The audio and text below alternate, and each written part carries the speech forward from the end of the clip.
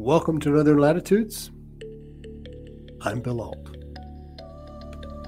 Chris Turner is a winner of the National Business Award and finalist for the Governor-General's Literary Award for Nonfiction. He has long been one of Canada's leading voices on climate solutions and the global energy transition. His most recent book, published by Random House Canada, is called How to Be a Climate Optimist. Welcome to Northern Latitudes, Chris. Well, thanks for having me. Like me, you weren't always a climate optimist. What brought you around to the optimistic side? What was one of the first things? Well, I think, so there's probably two things happening, one of which I didn't realize at the time, and the other was sort of a deliberate choice. And the deliberate choice in my sort of own mental evolution happened first. I had, coming out of university, starting work as a magazine writer, I was very keen to write on environmental, particularly about climate change. And I can remember, this is the late 90s, sort of early aughts, of disaster stories, a lot of apocalypse stories. And at one point I actually was going to buy one of those around the world tickets that you could, they're fairly reasonably, as long as you kept moving in the same direction, and just hop from one future disaster area to another. And we had it all in place, and then the magazine's budget, they couldn't do it. And then when I kind of revisited this, I wrote a book on The Simpsons, then revisited the topic, and it was right around the time, my wife was pregnant with our first child, and we were talking about, potentially traveling a bit together for research. And I thought, what kind of a terrible gift to this, child to have its first memories be of disaster, of places, Pacific Islands that are going to vanish into the sea, and that's places that are disrupted catastrophically by climate change. And so I just sort of stood it on its head, and you began to ask the question, well, what would a world that works look like? What if I went to places where they're actually doing something? I knew that, this was 2005, 2006. There was not strong universal response yet, but I knew that somebody had to be doing so. I hadn't really looked at it that closely. And that was sort of although if I go further back, I did actually, in 2001, I went to an electric vehicle symposium, which was at the time was the big sort of electric car show.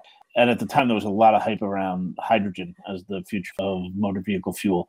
And they had a prototype car that basically, it's hydrogen fueled, which means that basically its exhaust is steam, like a clothes dryer, basically coming off the back of a car. And that being a pretty profound thing, just thinking, well, if we're at the point now where we could just be driving cars around that pretty much waste, why are we doing things than this?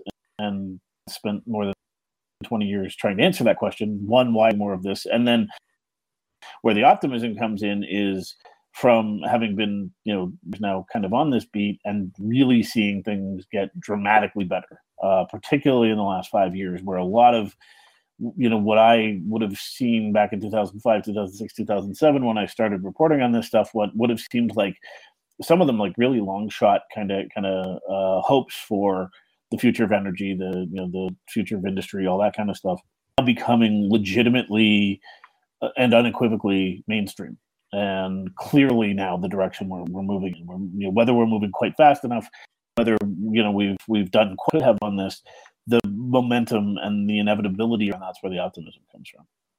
Yeah, and you hold up, going back to the car show, you hold up the automotive industry as one of the examples where we really are making much more progress than people maybe think we are, right? Yeah, and I think that's because the time horizons on climate change are so strange. Everyone comes to it their own way. If you're, particularly if you're a good deal younger than me, it's kind of hovered over a lot of your. You only really noticed the scale of it, a couple of years ago or whatever, and it might seem they're barely changing at all. And you don't have the perspective to kind of, 20 years ago, everyone thought electric cars were still probably science fiction. That was not something we, maybe still one day, but electric cars, that's not going to happen. And even 10 years ago, sure, there's, this one company that's churning these things up, but that's, those are luxury cars. That's not serious technology. That's not something everybody's going to use anytime soon. You only have to go back. I'm trying to remember whether it's 2020 or I think it was 2020 that the CEO of Toyota was still saying they saw no particular reason to move the company in the direction of full electric vehicles because that wasn't where the automotive industry was going. That's 3 years ago. Toyota has dramatically, their shareholders forced them to dramatically change their take on all electric vehicles, and Toyota is now committed fully to building all electric future. But that all happened extremely quickly, and it happened really without a lot of industry really getting religion. It's just where the market's going at a pace that's undeniable. And so that's why, and people do argue, that they could be going faster if they wanted to, or they're making these long-term commitments so that they can keep selling big polluting vehicles now. But in the long view, in 10 years, 15 years, people are not going to be buying internal combustion engine cars anymore. They just won't be. Even people who right now are probably ranting and raving about whoever it is, Trudeau or Greta Thunberg, whoever it is they think is making them give up their those people are losing, have lost, know it yet. Their truck or their propane stove, one or the other. The gas stove thing that's a whole. I mean, it's amazing to watch. It's 20 years now, and you just watch the same thing play out over and over and over again. Like just this, it's the same curve of like outrageous reaction, and how could we possibly live without, and then obsolescence, and no one's even talking about it anymore. When I read the automotive section in your book, the chapter dealing with the automotive, the couple of chapters, so I really started looking again to see what's out there, what's available to the average consumer. And a couple of things happened. One, you already mentioned Toyota, and Toyota's struggling right now because they have been late to adapt to this. And the other one was the announcement by Tesla is they were going to lower prices because they were having trouble making sales. But then the thing there that I thought was interesting was that Ford right away announced a price cut as well to match Tesla with their unit. And almost Kia's entire line now is available in either hybrid or electric. So that transition is really gaining speed. Are there other transitions that we see or other areas that we see that are gaining that kind of momentum as well? Well, I mean, the one that I talk about probably most extensively in the book is renewables, which again, I mean, real deliberate reporting I did on this thing that I call Beat now, the first global energy transition reporting I ever did, was looking at Danish wind turbines off the coast of the mainland in Denmark that was renewable energy island. It was going to be 100% renewably powered and succeeded beyond its own wildest dreams, actually. In case that was where the story started, and at the time it was mainly a story more about wind than solar. Solar was kind of glamorous but not very powerful in those decade or so. What happened in the solar industry in the last 10 years is extraordinary. No one saw it coming. I could fill a book with faulty predictions for the future of solar, with underestimates of its potential capacity in the future.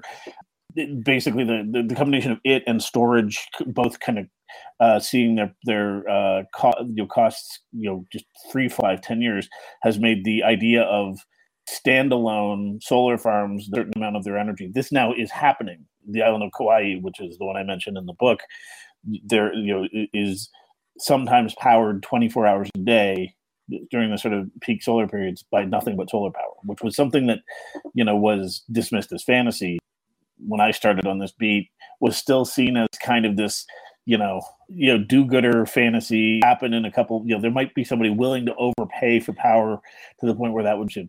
No one saw it as mainstream technology today, which it increasingly is. We're saying, Alberta is a great example of where I live, where there's not a lot of government support. There hasn't been a huge amount of government enthusiasm.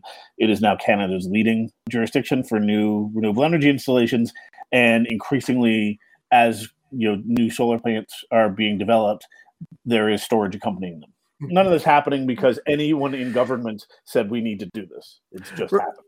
Yeah, and there's a couple of things there. One is I make an annual trip out west to the Rockies, and every year I drive through Alberta, and every time I go through Alberta, I see more and more wind farms, and I kind of chuckle because of all the the media coverage that the anti-renewable people get, and then you drive through Alberta and you see wind farm after wind farm after wind farm. You coin a phrase in your book, and you talk about the new value proposition. Explain that to me. Yeah, where that came from was thinking about why it was we developed, climate advocacy circles. It's common for people to say, look at how wasteful we are. Look at these huge houses, these over-wide streets, these giant vehicles that we drive around in from place to place, these massive parking lots surrounding big box stores. How did we come to that? Was there some sort of moment of collective insanity that we all decided, hey, let's be willfully wasteful of energy and just really, create as much, burn as much fossil fuel as we possibly can as fast as we can to fuel our lifestyle. And of course, that wasn't the case. There was, a value proposition, and the one that, it didn't quite evolve all at once, but that sort of post-war suburban ideal is the one that I up as an example of that. So if you were in North America, in large parts of the industrial West, even in some parts of the developing world, the second half of the 20th century, and you were imagining what, working hard and getting ahead and finding a good life was, you were kind of shooting for something that looked kind of like, as I trace it in the book, the California suburban ideal after World War II.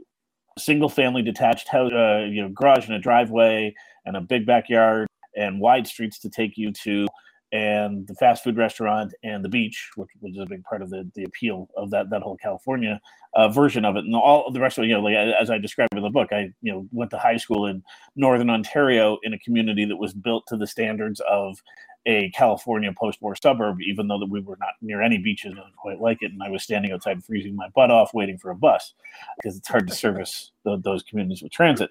So it wasn't a collective insanity. It was this desire value proposition that was quite, extremely attractive. Still is very attractive. It's still how the majority of Canadians live, is in some version of roughly that, suburban layout. And so what I talk about in the book is that the sort of suite of tools that is coming together to tackle the climate crisis is starting to form that attractive a value proposition. The idea of, slightly more dense communities where there's a mix of uses for daily needs without necessarily getting in a car. The idea of, a house that can potentially generate some of its own energy rather than just being an energy consumer. A vehicle that has produces no emissions, potentially serves as a mobile battery that you can broker power back to the grid if you do own a vehicle with a large enough battery. I've seen people now even model that out with e-bikes as there's anything with a battery could potentially be providing a service when it's on use back to the grid. All of the much better efficiency. This is a thing that I remember in my early days of reporting on this, people would talk about how if all you did was take the meter on most people's, standard suburban house and put it inside and give it a really, really clear user interface to show how much power you were using in sort of tests that were run by various, utility companies and things like that, inevitably wound up using much less power if they could actually see themselves using it. Because what would, in those days, what would happen is people would think, I'm not using any big appliances right now. I'm not doing anything. It's, the lights are off, the heat is off, and I can still see this meter whirring. What the hell's going on? And it's all this stuff that we have on backup power and phantom power and all that kind of stuff. And now we have these, computers in our pockets that could, be saving us and are beginning to do so, save us lots of money and make us much more efficient. And so you put all that together, and the argument I make in the book is that's not an argument for fighting climate change. That's an argument for just a better way to live. Sort of low energy, low carbon value proposition is much more attractive now than the suburban one. The suburban one still holds sway, but I would argue you look at what's happening with, the sort of millennials and younger as they voices, and they are not hunting as hard for a garage as they are for a walkable neighborhood and amenities close by and not being, intentionally or otherwise damaging to the planet in the work they do and the lives they live. So I think there's a pivot there that's going to take a generation or two that is profound. And I think and the place it gets to is not unrecognizable. We're not, idealized boomer era intentional community that we're all going to, live in communal environments and share everything. And we're just retrofitting the world we already live in for a much lower carbon, much more efficient lifestyle, and that none of their sacrifice. And I think the core of the value proposition argument I make in the book is that when you go to the places, whether it's Denmark or part of North America where they've been very committed to this or whatever it is, you don't see people missing what they lost. You see people very excited about what they've gained. And I think that piece, for a whole bunch of reasons that I get into to some degree in the book, gets lost in this conversation because about blame and disaster and survival and saving the world and protecting people from their own worst instincts or whatever. And the conversation winds up entirely about, what you need to give up in order to help, a future that's going to be better, and not what you have to gain. I think that's starting to shift now, but that was a long time in coming. And you talk about it in your book, and it's one of those, most of us that are environmentally conscious come across it all the time, because there's some pretty big people that push it, is the war metaphor. Mm-hmm. It's like, and you explain quite well, and I was very impressed by this argument of why that won't work. Tell me why the war metaphor doesn't work. Well, there are a handful of reasons. I mean, in straight practical terms, it misrepresents what happened during the Second World War. For those listening who aren't familiar, basically, in climate circles, the idea is if we could just get to a war footing, if we could basically behave as the Allied economies did during the Second World War for whatever period, 5-10 years, completely reconfigure all of our economies to low carbon, do so with extraordinary speed and efficiency and political friction. That seems to be the way this is laid out. Then we'd solve climate change and everyone would be happy. The first part of that is that it's only in retrospect that there was zero friction in wartime economy. Like there were protests, there were riots, there was enormous political back and forth going on constantly through the war years. In every country involved in the war. I mean, other than the ones that were under siege, there's a certain amount of solidarity. We see that in Ukraine now. Okay. You had that in Britain during the Blitz, of course. Back here in Canada and the United States, we were still arguing like cats and dogs over, who would profit and how and the rest of it. But the other thing I think is it misunderstands how political change happens. So, I mean, yeah, if you have the extraneous force of an actual fighting war, it similarly with the pandemic, particularly in its first phases, where there was this extraneous force that was undeniable, all-encompassing, that affected everything all at once, then you can sometimes get people to agree to set aside most of their misgivings about the government of the day or whatever you have to do to solve this. But I mean, we learned in the pandemic it doesn't last very long, and if there's any ambiguity around it, it begins to fall apart very quickly. The goal in the extremely ambiguous in a lot of ways. The results are like you would suddenly get to a point where Hitler capitulates and shoots himself in his bunker in 5 years. When exactly of this climate war footing, first of all, and then even in an ideal, everything goes right, kind of gaming of the system, where is the lever that you pull to get that level of political consensus? Our first 30 years of climate debate has been demonstrating that that's extraordinarily hard to do at anything above national level. It's pretty hard to do even at national level, but it's nearly impossible even at the level of NAFTA and the countries that are in NORAD or NATO, or take the WTO, take any one of these somewhat consensus agreements we have on certain things we do as national economies. And then imagine yanking on that and saying, okay, we've just nationalized the fossil fuel industries and we're eliminating them tomorrow. No more internal combustion engines. We're forcing density into every neighborhood in your city. And you're going to get no blowback from that. People are just going to say, well, it's a war footing. I mean, it's an effective metaphor, and feeds into the idea that we need to suffer for a while to solve this. Places that are, you want, pick Denmark because it's one that I know well. Denmark as close to solving the climate crisis as any country on Earth. There's a handful of others you could point to as well. But as a country that is largely eliminating fossil fuels from its electricity grid, massively increased its efficiency, is decarbonizing trees, is increasingly going to start decarbonizing its transportation beyond what it already has. Everything kind of pushing in the same way, and they've been pushing in the same way for a solid decade or so now. There's the Danish political parties absolutely fight about all the stuff that any political parties fight about, but they don't really fight about the scale and speed of climate action. They don't fight about doing it anymore. And you do not see a country that sacrificed and went without, with victory and gathering up tin cans to give to the war effort. That's not how it went. It was actually people that live better. And I think that's why I for all of those and many other reasons, more than anything, though, I think the war effort metaphor is a kind of wish fulfillment. I would like to have this degree of power. I would like to pretend politics isn't the absolute most important piece of this whole thing, because we know we have the technology and we know we can make it work, and we know. So all we need is political will, and that's easy, right? No, that's the whole ballgame. The whole 20 years to date about building political will. So it's not, and you mentioned this already, it's not going to be politically led. Hmm. Is it going to be market forces, or is it going to be a combination of things? It's the combination. I mean, I think it's in a way, it's kind of, it makes sense that some of the countries that were furthest ahead in this game are these, fairly widely admired social democracies that have a pretty good balance of still pretty high level institutions, fairly high level of consent on what we're all doing together. I'm thinking of Scandinavian countries, Germany to some extent, Northern Europe generally, where they've in a lot of ways kind of are closer to that kind of a consensus than we are maybe here. Those countries are all, market forces were enormous and discounted by any. You hear, or I certainly hear now, this kind of retrofitting of what happened in Germany with solar power, for example, to turn that into some sort of grassroots democracy movement.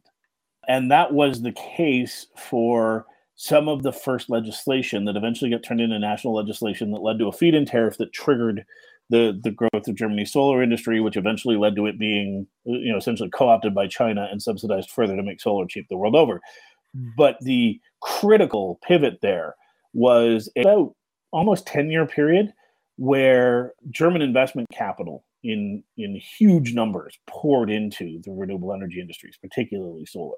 It was not, grassroots communities building solar cells for themselves. It was big chunks of capital, publicly traded companies, all of a capitalist market economy that absolutely made solar cheap the world over. And is, to my mind, probably, you don't ever want to take one thing and say, oh, this was the things. Then people say, well, that's not a one size. But like, if you're going to look at one thing that happened in the last 20 years that was the single most in our ability now to seriously change, making solar cheap is as anything anyone's done. And that was done by a combination, yes, of some grassroots direct democracy stuff, some smart legislators at the federal level, and a huge amount of German capital engineering and German industry.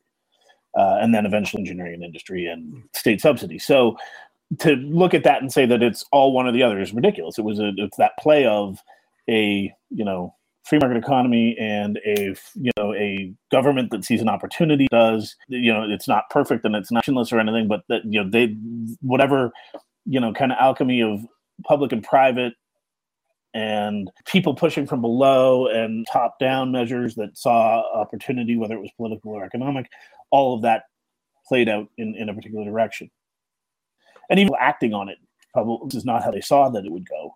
This is just where a whole bunch of forces took it. I don't think you can say one of these. You see the same thing we were talking about the automotive sector.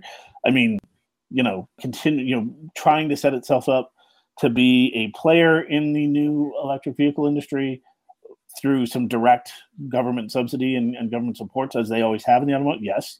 But there are also market forces pushing the other way that made these automotive companies will invest billions of dollars in completely retooling their lines for electric vehicles.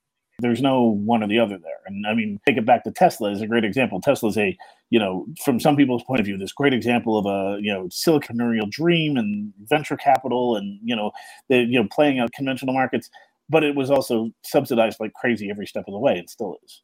It uses enormous amounts of government money to make itself into the company that it has, as do all automotive companies. I mean, there's not a free automotive market in the world, I don't think. I mean, it's all, subsidized one way or another. And at some point along the way was given preferential to grow and so on and so forth. So you already mentioned this is a multi-generational transition or adaptation. So we are going to face some changes. We are going to face some increase in warmer climate, for example. What does it look like? The first thing I would say that much different from today, in the sense of you'll still have, governments that are, doing well to greater or lesser degrees. I think the crisis side of the climate issue will only get worse for a while. The calamity of climate change will be significant, regardless of anything we'd stopped tomorrow burning all fossil fuel. That would be the case. We'd be looking at rising sea level, more and more intense storms, more and more intense heat waves, desertification, some of these forces are going to continue to unroll. There's things we can do and get better at. To some degree, there's going to be Like there's never, I guess this is like the core footing thing. Part of the reason why there's no moment where you can say, Hitler is, capitulated in his bunker is because the climate's not going to capitulate. It's going to continue to feed back in ways we would prefer not for a long time. How intensely it does so, though, has a lot to do with what we do now. And I think what we're going to see is things begin to move faster than even I, and I'm on the optimistic side, even I think, in ways that predict. But the trend to date has been that any attempt to sort of predict, this is, we're going to hit kind of a, I don't know, like solid state, but like a kind of a smooth sailing in terms of renewable energy expansion, in terms of electrical adoption, and it'll kind of level off. It won't keep doing this astronomical growth thing that it's done for the last 5-10 years. But we've been predicting that all along, and that hasn't been the case. And it just keeps kind of snowballing. And so I think we'll see a lot more of that. And I think a lot of big, huge things that we can't predict that are going to be disruptive the way, when I started, my first beat as a journalist was the technology beat in the late 90s, first wave of really, really serious internet adoption and, the first wave of the .com companies and all of that.